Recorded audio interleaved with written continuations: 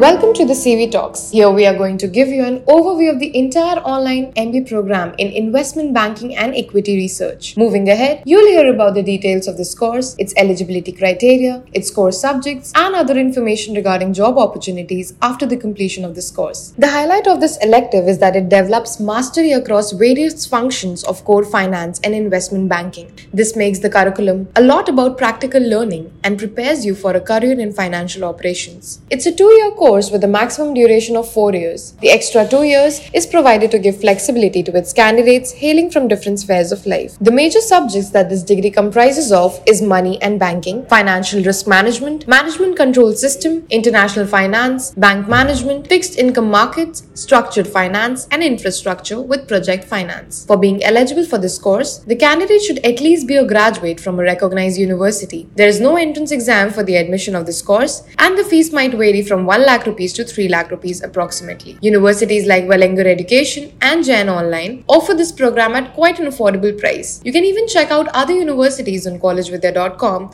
to compare and choose according to your needs. Last but not the least, career opportunities that you can look for after completing this course are plenty. You can plan to become a corporate finance manager, a credit risk manager, sales and trading manager, business marketer, and even online digital marketer. Top recruiters that hire for these roles are Boston Consulting Group, Bain & Company, McKinsey, SBI, and KPMG to name a few. I hope this podcast gave you an insight of what this specialization can offer. For more such podcasts, log on to collegevidya.com where you can also compare and choose courses and universities of your choice.